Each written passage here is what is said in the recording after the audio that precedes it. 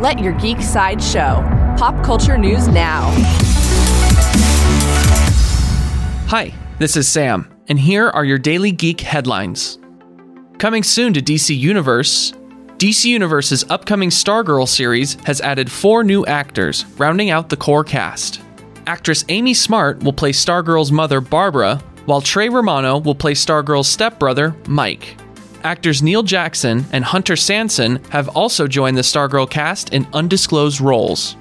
In sci-fi news, according to The Hollywood Reporter, Sci-Fi has delayed the production of Wynonna Earp Season 4 due to financial challenges. The network reportedly remains committed to producing the series, but project details at the moment are under discussion. Wynonna Earp is a supernatural western series based on a graphic novel from IDW Publishing. Up next on Netflix, according to Deadline, Amy Poehler has been set to direct a film adaptation of the novel Moxie for Netflix.